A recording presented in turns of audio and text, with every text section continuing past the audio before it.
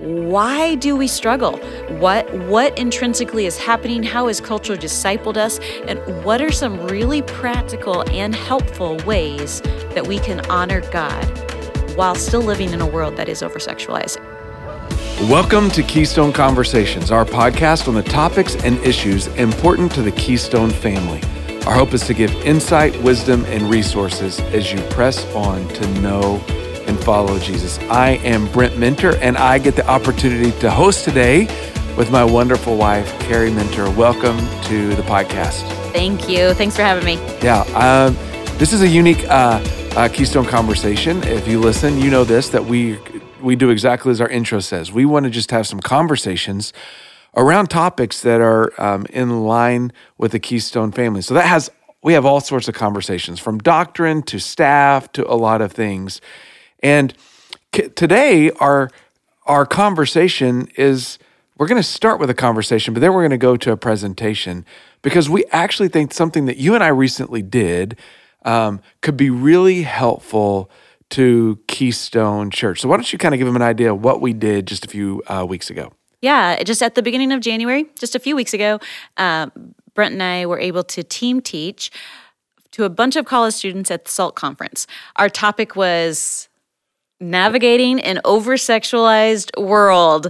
And so when they first asked us to do this, we were like, are you sure you want us to do that? I felt like we drew the short straw. And in fact, we kind of hint at this at the beginning of our talk, because why did we get asked for this? But it was actually something, as we began to prepare for it, something that it was like, man, this is a needed conversation. And our task in what you're about to hear is for the next generation. And we had a room full of hundreds of college students. I think probably over 600 college students. Yeah, I think that's the number they told us. Yeah. Leaning into this conversation. And it was really, really helpful to think this generation is not just giving up on their sexual ethics. They're actually leaning into the Lord. For those who know Jesus, they're pressing in and saying, God, what is our responsibility? How do we be faithful? How do we navigate this world that is over-sexualized? Every corner we turn we've turned it into sexualized something. And so, Carrie, why are we bringing what we did for a college conference? Why are we bringing that to Keystone Conversation?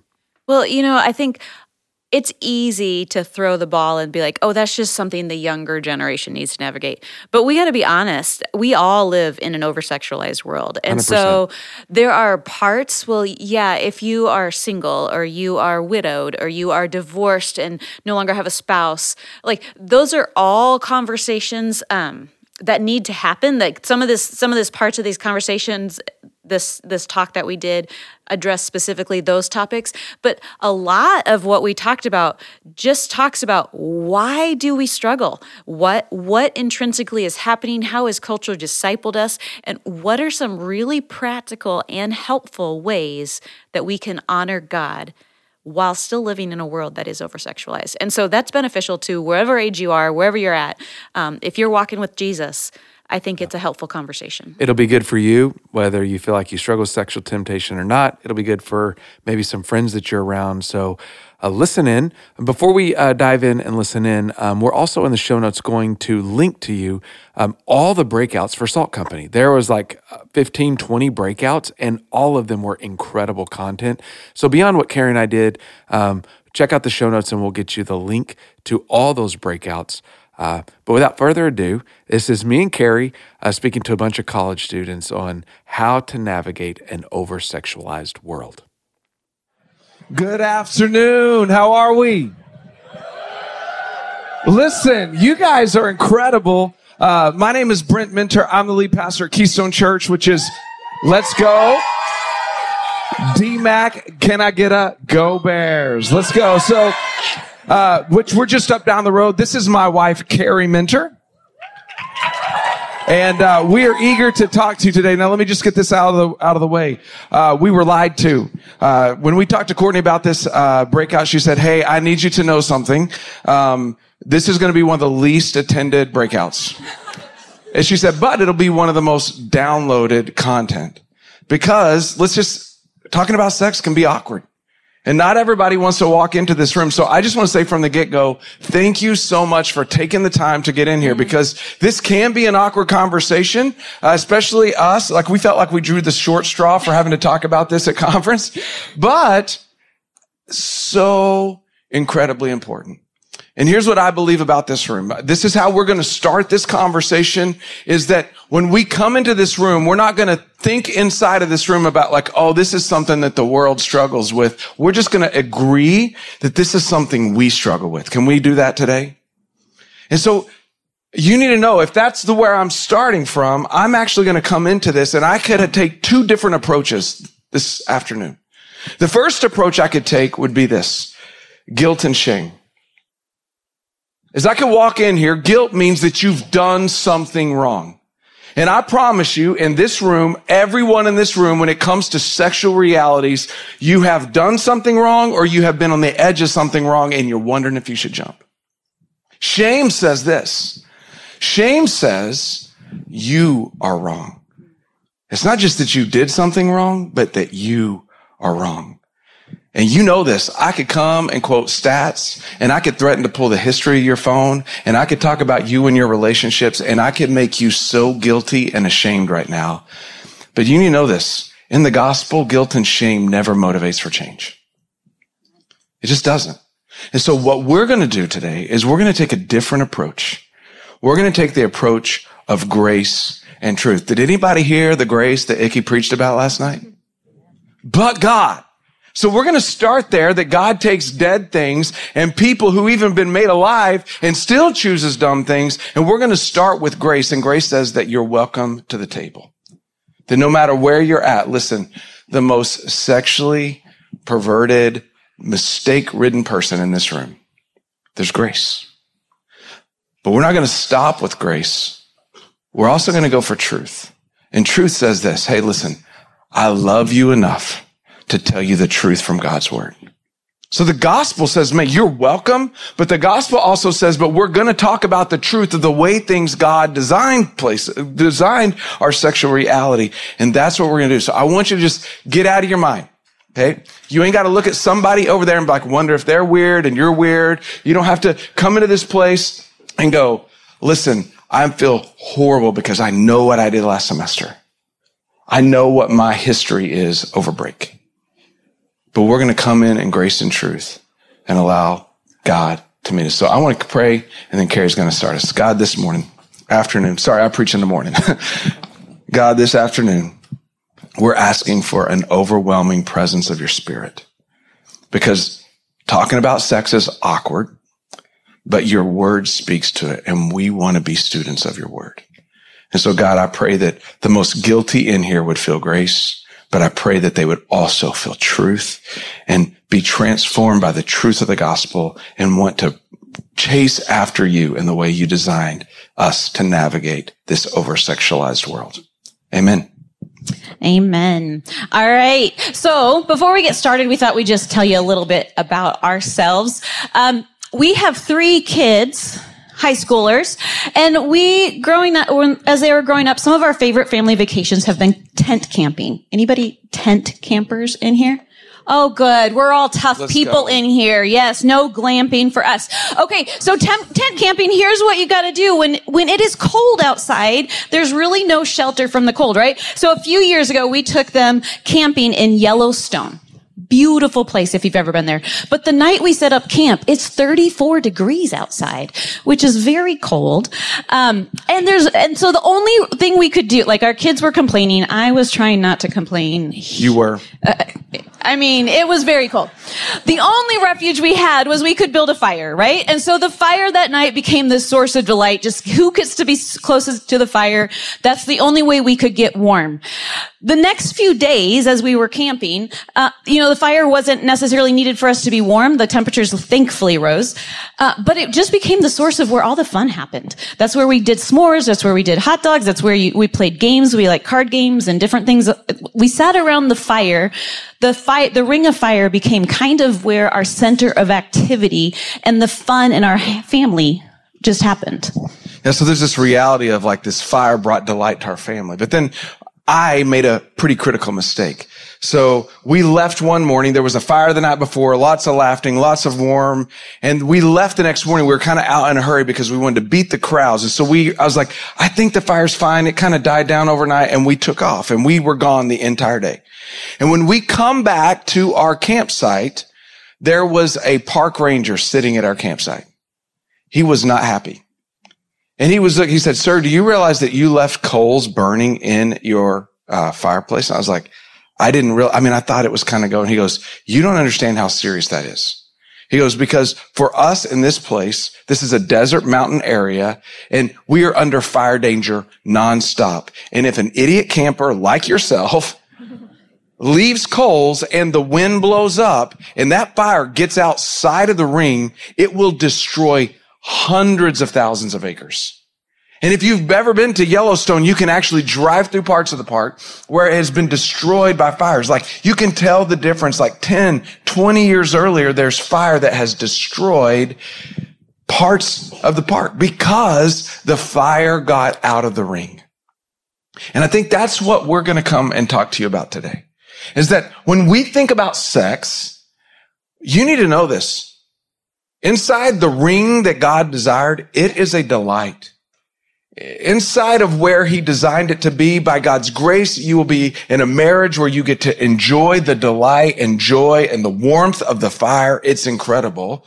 But in the same way, I kind of want to be a ranger for you today and come to you and say, but if that fire gets outside of the ring that God desired, it has incredible destructive capacity.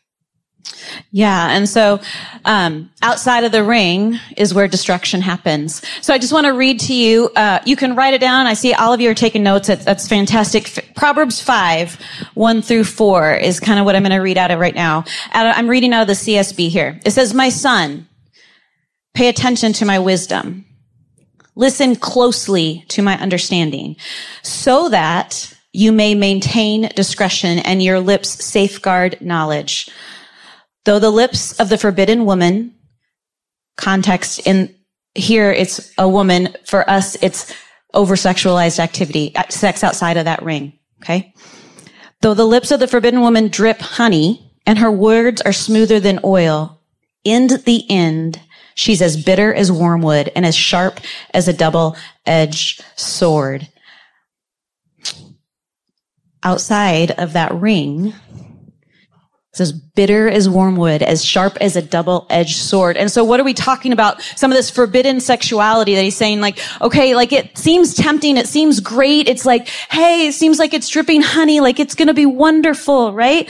Some of those things that we're referring to right here, this would be, lust, porn. It would be random hookups. It would be a committed relationship outside of marriage. You haven't put that ring on her finger or his finger, and you're having sex. It would be same-sex relationships. It would be adultery. In the end, they're as bitter as wormwood, as sharp as a double-edged sword. Another translation says it this way: it won't be long before sex outside of that ring, that forbidden sexuality, is gravel in your mouth, a pain in your gut, a wound in your soul. It's dancing you down a perfumed path to death. So that's, I assume that you would expect us to read those kinds of passages about when sex goes awry and when it comes outside of the ring. But we also want to affirm deeply that in the scriptures, like there's some moments in the scripture like, okay, like it's affirming sex. It is saying sex is a delight. So in that same Proverbs, this is Proverbs 5, just to say, yes, it can be destructive, but it also is a delight. This is later on in Proverbs 5. It says this: let your fountain be blessed and take pleasure in the wife of your youth. A loving deer, a graceful doe, let her breast always satisfy you. Be lost in her love forever. Why, my son, would you lose yourself with a forbidden woman, with something outside of the ring, or embrace a wayward woman? I recently had a friend who came to Christ later on. I led him to Christ, and he was an adult, and I was like, and he was getting married, and we started talking about sex, and I was like, hey, let me read you some Bible. And he literally started blushing. Like, I didn't know that was in the Bible. But here's what I'm trying to tell you. Sex inside the ring is a delight. It's an incredible reality of a married relationship. But if it gets out, it can be so destructive. And this is what's interesting, guys, is you know this. Sexual temptation is never going to go away in your life. Like I'm in my mid 40s. I got mentors in their 50s and 60s like, yeah, sexual temptation never goes away. You got to fight it for the rest of your life. So just because you get inside the ring of marriage doesn't mean that it's going to go away. You still have to handle it very carefully. Which is why I'm so thankful that all of you showed up. Navigating an over-sexualized world. It's something that if we're serious about following Jesus, which I hope you are, he's the way to life. This is something that we're going to have to wrap our minds around, to have to like put a stake in the ground, have to fully understand. So today, as we kind of talk about what does it look like to navigate this, this is the three things we're going to go through here. We're going to start with understanding why is our world so over-sexualized? And then we're going to kind of talk through what exactly is this biblical ring? What is God's design? What is he asking of us? And then we'll end with some strategies to stay faithful to what he's asked of us in his word. Yeah. So here's the thing. We've decided we're not going to try to yell some statistics at you of how overly sexualized the world. Can somebody just say amen that it's crazy? Yeah. I mean, so we're not going to try to convince you of that. Is that fair? We're going to talk about why that is true in our life. And I'm going to first give you the spiritual reason why I think it's true. The spiritual reason is that sex is at the root of almost every temptation that Satan throws our way. Listen to this. If you're going to write notes, write this one. Satan is very convincing, but he is not creative. He's very convincing. You know, because you've tasted some of that fruit, but he is not creative. What do you mean? This is Luke chapter 4. The temptations that Satan put in front of Jesus. Jesus, on his earthly ministry, he had a 40-day fast. And the scripture says, and he was very hungry, like, duh. 40 days, no food. But Satan, the tempter, came in the end of his 40 days of fasting and tempted him with three things that are the same three things. He's not creative of what he tempts you with. So one of the realities is even what Icky talked about last night is we're dead in our trespasses and sin. He knows the fruit to put in front of us to try to fix ourselves. So this is Luke chapter 4. Here's the first verse. In verse 3, it says, the devil said to him, being Jesus, if you are the Son of God, tell this stone to become bread. Remember, Jesus is fasting 40 days. But Jesus answered him and said, it is written, man must not live by bread alone. The first kind of temptation that Satan gives us is appetite. And man, is that true with sex. It is like we crave it. We feel like it will fulfill us. We long for the pleasure that can be found in sex. And almost like we're hungry, God actually wired us biologically with hormones that there's moments where we long for sexual fulfillment. And one of the reasons the world is so sexualized is because Satan knows this. He literally just is constantly putting in front of us, like, you want some bread? You want some sex? I know you're wanting. I know you're hungry. I know you're trying to wait, but he keeps putting it in front of us. And it's a temptation. He's like, listen, you could be fulfilled. Just go for it. And it's as easy as pulling your phone out. It's appetite. We feel like we need to have it. Temptation number 2, verse 6 says this, the devil said to him, I will give you their splendor, and all the authority because it has been given over to me, and I can give it to anyone I want. If you then will worship me, all will be yours. And Jesus answered him, it is written, worship the Lord God and serve him only. There's a moment, it's like, hey, if you worship me, I'll give you all of it. And in that moment, the temptation that Satan is putting in front of Jesus is the temptation of ambition. Now, let me explain this one. What he goes to Jesus and says, he says, listen, I know the end game of you, Jesus, is that all nations would bow down and worship you. And what I'm trying to say is, Jesus, if you'll just worship me right now, I'll give all that to you. I'll let you have some as well. And the temptation was to get to a justified end by any means possible. Jesus, you're going to get the worship, but if you do that, you won't have to go through the cross. And when it comes to sex, that's the temptation he puts in front of us all the time. For us, we want sex and sexual pleasure without the responsibility of a committed married relationship. That's the end. Most of us want the relationship. We want to be intimate with other people. We want to be known by other people, but we get to that end by going in a direction that God never gave us to go. And it's ambition that we want what we want without going the way that God would want us to go. We try to sacrifice the way God designed it. And man, does he do that with sex. Listen, you just want to be known. You want to be appreciated. And you ain't even got to go through all that caring for each other's needs. You just got to hook up. And how good do you feel the next morning? How good do you feel when you have a bender on your phone? It's because you're going to justified ends. You want what God designed as a delight, but you want to get there however you want. It's ambition. And Satan tempts us with it nonstop. Lastly, temptation number 3. So he took him to Jerusalem, had him stand on the pinnacle of the temple and said to him, if you are the Son of God, throw yourself down from here. For it is written, he will give you angels orders concerning you to protect you, and they will support you with their hands so that you will not strike your foot against a stone. And Jesus answered him and says, do not test the Lord your God. Here's the temptation. It's the third A. It's approval. It's approval. And here's what Satan was coming to Jesus, like, hey, Jesus, if you do this cool trick and you jump off and angels save you, everybody's going to think you're the king. Like, that's a cool party trick, right? Jumping off the top of a thing, angels catching you. And if you do that, then everybody will think you're incredible. And here's the reason that was a temptation. In the moment, Jesus was a misunderstood Messiah. When Jesus was walking earth, the world didn't think he was King Jesus. They thought he was crazy. And he's like, but if you'll do this, Jesus, you'll prove that you're awesome and everyone will come after you. And what he's searching for is the temptation that Jesus could have just gotten worship without having to be the misunderstood Messiah. It's about approval. And man, is this true in sex. We are willing to give away our bodies so that we can feel accepted. You know this. I guess the joke. She's got daddy issues. You want to know why? Because she wants approval.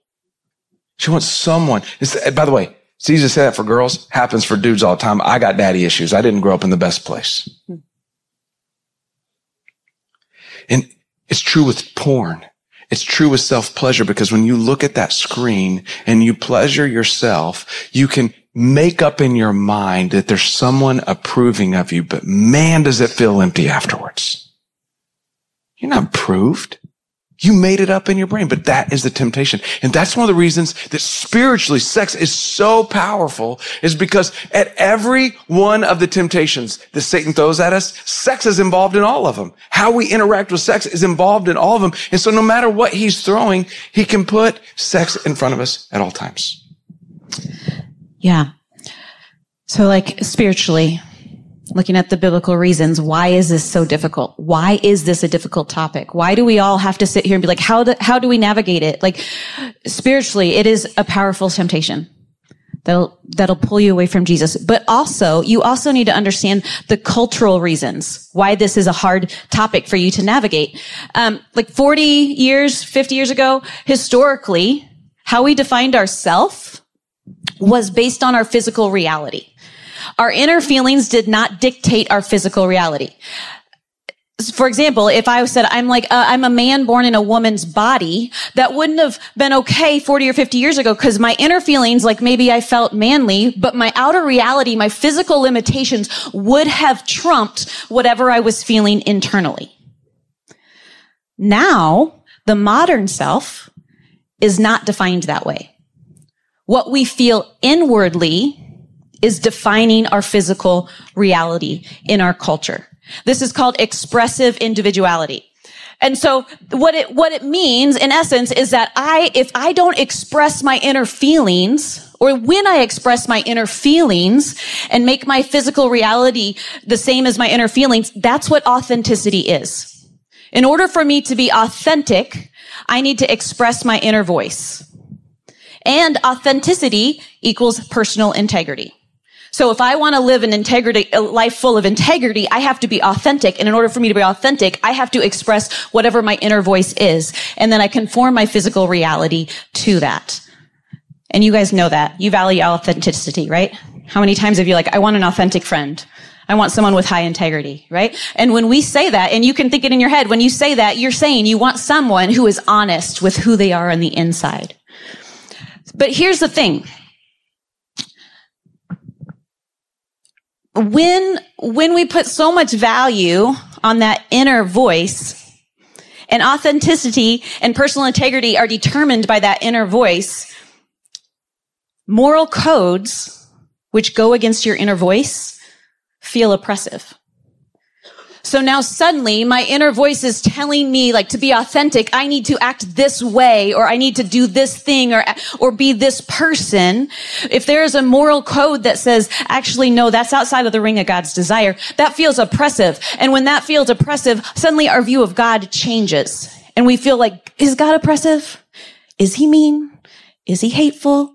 And we start to change our view of who God is based on how our inner feelings and our inner voice are telling me that moral code feels, and not on the truth of Scripture. And so we have to, as Christians, as we learn to follow Jesus, we have to follow, how do we walk this line? How do we acknowledge our inner feelings? Because they're real and they're given to us by God, right? God designed you. How do we acknowledge those inner feelings, but bring them into alignment with God's authority? We have to learn how to do that as we are discipled and as we grow in our walk with the Lord. The Psalms actually give us a really good roadmap for how to do that. I'm going to just quickly kind of give you just an example of what this looks like in the Psalms, because I think they give us a good picture. Psalms 13, 1 through 2. Here's what it says. How long, Lord? Will you forget me forever? How long will you hide your face from me? How long will I store up my anxious concerns within me? Agony in my mind every day. How long will my enemy dominate me? These are my inner feelings. How long, I'm anxious, I'm in agony. How long, this is my inner feelings. We come back in verse 5 and 6. But I have trusted in your faithful love. My heart will rejoice in your deliverance. I will sing to the Lord because he has treated me generously. That's the outer reality. That's the authority of Scripture. So we acknowledge that inner reality, those inner voices. What are we feeling? What are we experiencing? But we submit it to the authority of actually who God is in his word. He is generous. He is faithful love. He is trustworthy. We can trust him. And so we submit that inner reality to the outer truth of God. We glance at those inner emotions and feelings, but we gaze into God's good design. And if we get that backwards, we begin to flip how we view God, how we view the Scripture, and we start to interpret both of those things through the lens of our emotions and our feelings. Yeah, so I think just to wrap that up, there's spiritual reasons. Satan is not, he's very consistent, but he's not creative. He's going to throw those temptations in front of you. But you need to know this. Your generation is the first generation that we know that's dealing with that modern self of expressive individualism. When we grew up, people were I don't care what you feel. You do the right thing. And in your generation, it's what are your emotions and your feelings telling you? That's your truth. And what we're trying to say is one of the reasons it's hard to navigate is that cultural reality of letting who we are internally, not acknowledging it, but not surrendering to the authority of God. So here's what we're going to do. That's a little bit of why it's hard to navigate it, because there's spiritual forces against us. There's cultural forces against us. What we're going to talk about now, and again, we're not going to talk about it super long, but what is the ring? What is the actual ring? And then we're going to talk about some strategies to try to get practical in your life, like hanging out in your dorm room. How do you fight against this sort of thing? So let's talk about the ring. All right. First of all, do you like the analogy of the ring in that kind of fun? Get it? The ring? Yeah, you get it. You Y'all get see the that? ring. You get the Y'all ring, see ring that? of fire. You gotta, okay. Some of you are just waking up, and I'm offended because I thought it was good. I just want to make sure. Yeah, I want to give you credit for that. Yeah. That was all you. That was we were working on my whiteboard, and I was like, the ring. You got that? All right. There you go. There we go. Let's go. There you go. All right. You'll never forget it now, right? Hopefully. All right. You all can go have a campfire tonight, wherever you're staying. Okay. Okay, so what is the ring? I think that's very important. If we want to follow God, sex is designed by God as a gift for us, but it's within this ring. So what is the ring? Chapters 1 and 2 of Genesis, very first book of the Bible, very first 2 chapters, give us a really good outline of how God designed sex. Genesis 1:27 says, so God created man in his own image. He created him in the image of God. First of all, I just want to say you are created in the image of God. Let's go. So I want you to believe that about yourself. Sometimes we only believe the worst about ourselves, but this is Genesis 1, right at the beginning of the Bible. What is most important to God for you to know is that you were created in his image. When you're creative, you're expressing his image to the world. When you are kind, when you show love, that is God expressing himself through you. So be aware that you are created in God's image and he loves you. He created them male and female. God on purpose created male and female. He did not make a mistake with that. Sex is designed within male and female. We jump to chapter 2, verse 24. It says, this is why a man leaves his father and mother and bonds with his wife, and they become one flesh. Sex was designed physically to become one flesh, to make this literal act of 2 people becoming one. We're becoming one family. We're bonded together. We're committed to each other. We're moving forward in this covenant relationship. It was not designed for a hookup or to appease our appetite or our ambition. It was not designed that way. It was designed as this physical reality for 2 people to come together in a covenant relationship, and we're going to conquer the world together. But metaphorically, it was also designed as an emotional and spiritual bond. The 2 are becoming one flesh. Sex is a vulnerable thing. And it is designed in a way that it is with your lifelong partner in marriage. So you can be emotionally, spiritually connected, and you can conquer the world that God's put in front of you together. Yeah, I mean, I'm not supposed to tag on right now, but I'm going to. Here's the thing. We do so much premarital counseling and helping people get married and have made serious sexual mistakes and trying to help them through this. Do you know how much harder it is to emotionally connect with someone and become emotionally one with someone than it is to hook up with them? Like, it's easy to hook up. It is so hard to learn to come to the end of yourself. And a lot of people don't ever join that emotional intimacy because they mask it with physical intimacy. That's for free, but whatever. What is outside the ring? I'm going to call it sexual immorality. And that's a big fancy word, but I'm going to tell you why I want to use that word. This is 1 Thessalonians 4, 3-5. It says, for this is God's will, your sanctification, that you keep away from sexual immorality. That each of you knows how to control his own body in holiness and honor, not with lustful passions like the Gentiles who do not know God. That word sexual immorality there, oftentimes Greek isn't super helpful, but I went to seminary, so I'm going to tell you anyways. Sexual immorality, the word there in Greek, it's porneia. I wonder where we get one of the words that we use all the time. It's porneia. That word can mean anything. Like, it's like an umbrella term of anything sexual immorality. So sex outside of marriage. It's the hookup you didn't mean or did mean to do. It is the committed boyfriend and girlfriend, and you're just like, I love you so much, and you didn't have the right boundaries, and you found yourself in a place. It is the fiance. It's like, well, it's not that big of a deal because we're getting married anyways. It is adultery. Most of you aren't playing in that world, but I pastor adults. It's a big problem. It's not just those things. It's also same-sex acts. By the way, it's all of these things. It's more than that. It's lust. It's porn. It's self-pleasure. And here's the way I would say it, is that it's any sex act or any engaged sexual thought. One of my buddies one time, he said, listen, he was talking to a bunch of guys. He's like, hey guys, the first look is on God. He made her beautiful. The second look is on you. And here's the idea. Guys, we live in a beautiful world. God made beautiful human beings. But if you take a thought and you engage it, now we're dealing with lust. And the scripture speaks definitely, clearly about that. In fact, Matthew 5:27, if you've been to Keystone this semester, you heard me preach this passage. You have heard that it was said, do not commit adultery. Like, we can all agree, man. Like, even non-Christians would think that's crazy. Like, that's a kind of broken trust that gets hard. But here, don't commit adultery. But listen to what Jesus says. But I tell you, everyone who looks at a woman lustfully has already committed adultery with her in her heart. So it's not like you are guilty of that. But what he's saying is you're trying to ignore that what you do with your thought and what you do with your eyes doesn't matter. And he's like, you're still guilty, bro. You're still guilty.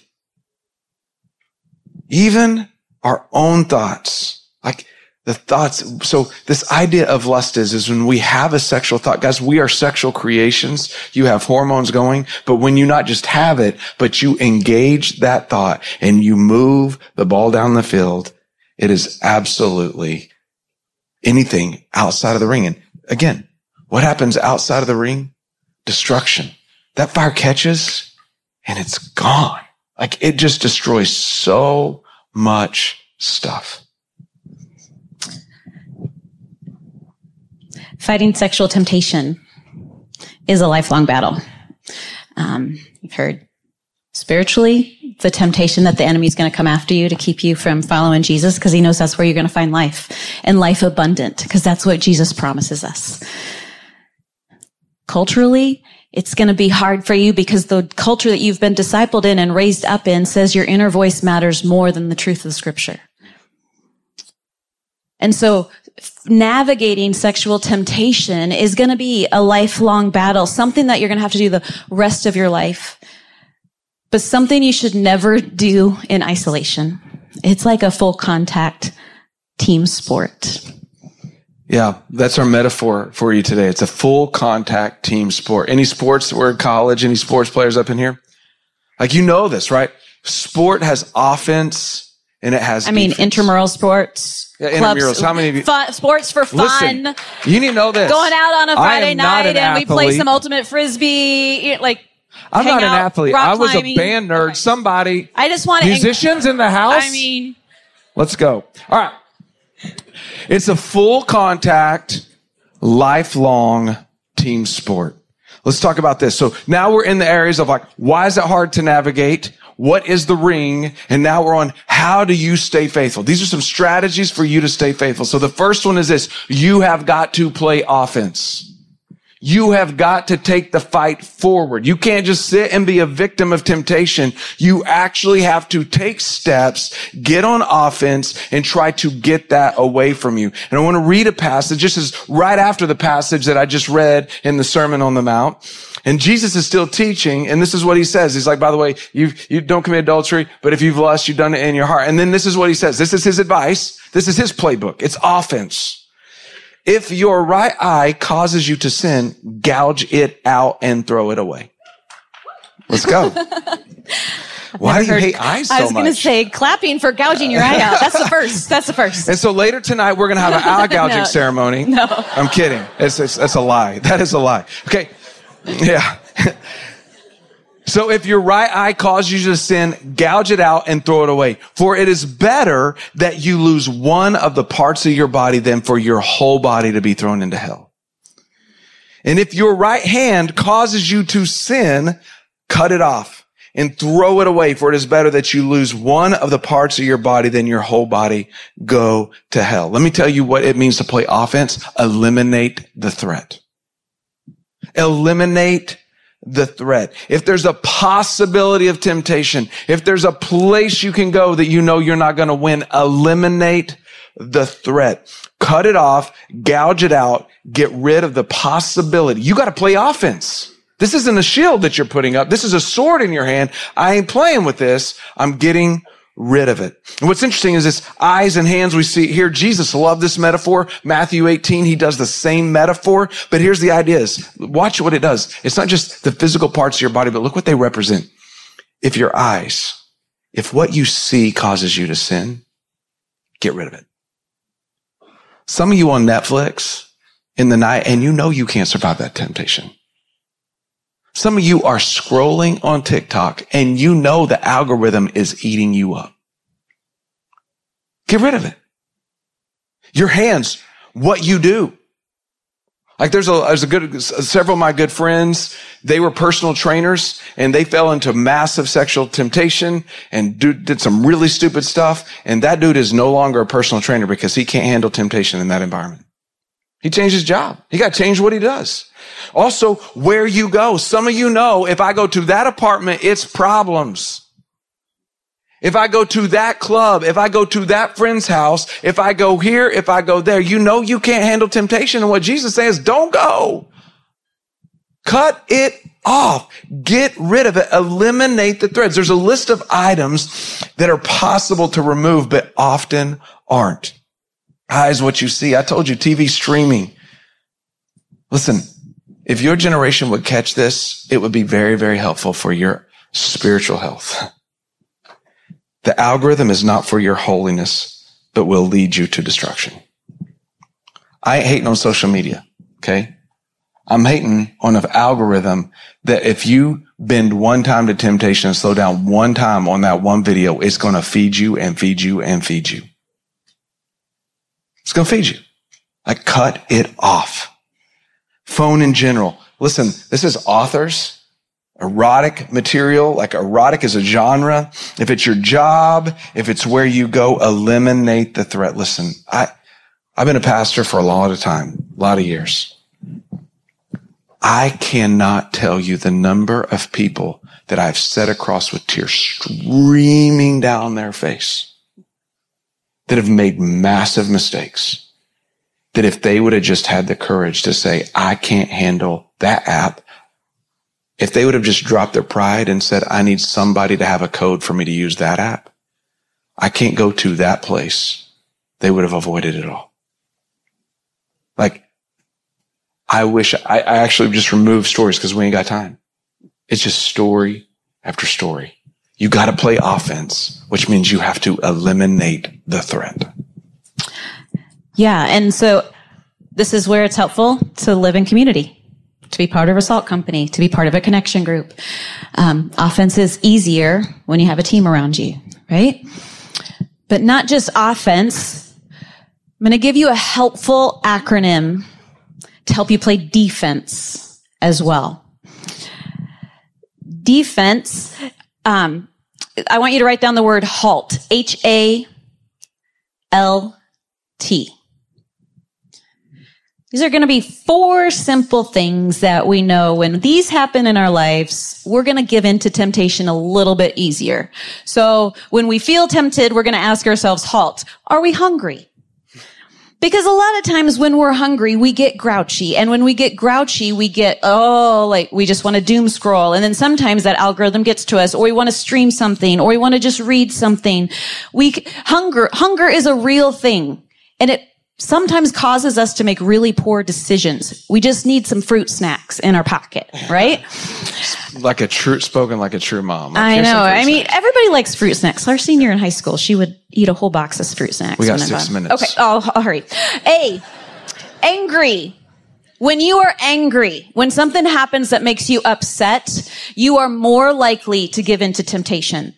And this is just simply because sometimes we don't know what to do with our anger. We don't know where to put it. And so we go back, we doom scroll, we watch a TV show, we get on YouTube and start watching videos, and the next one's suggested. And before you know it, we're trying to avoid that emotion of anger.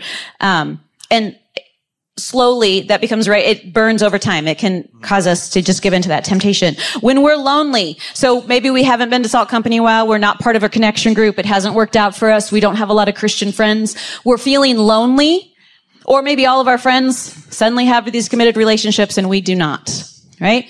So we need to actively then be like, oh, I'm lonely. I'm tempted to give into temptation here because I need to go find a group of people to hang with. And that is when we give into temptation, or when you're really tired. So after this weekend, you're going to be really tired. And on the way home, you might be really tired. And next week, you're going to be really tired. And so what plans are you going to put into place? I'm really tired.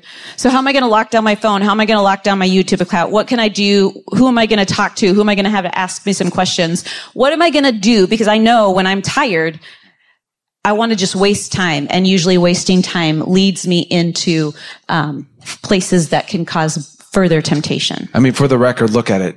Satan came to Jesus when he was hungry, right?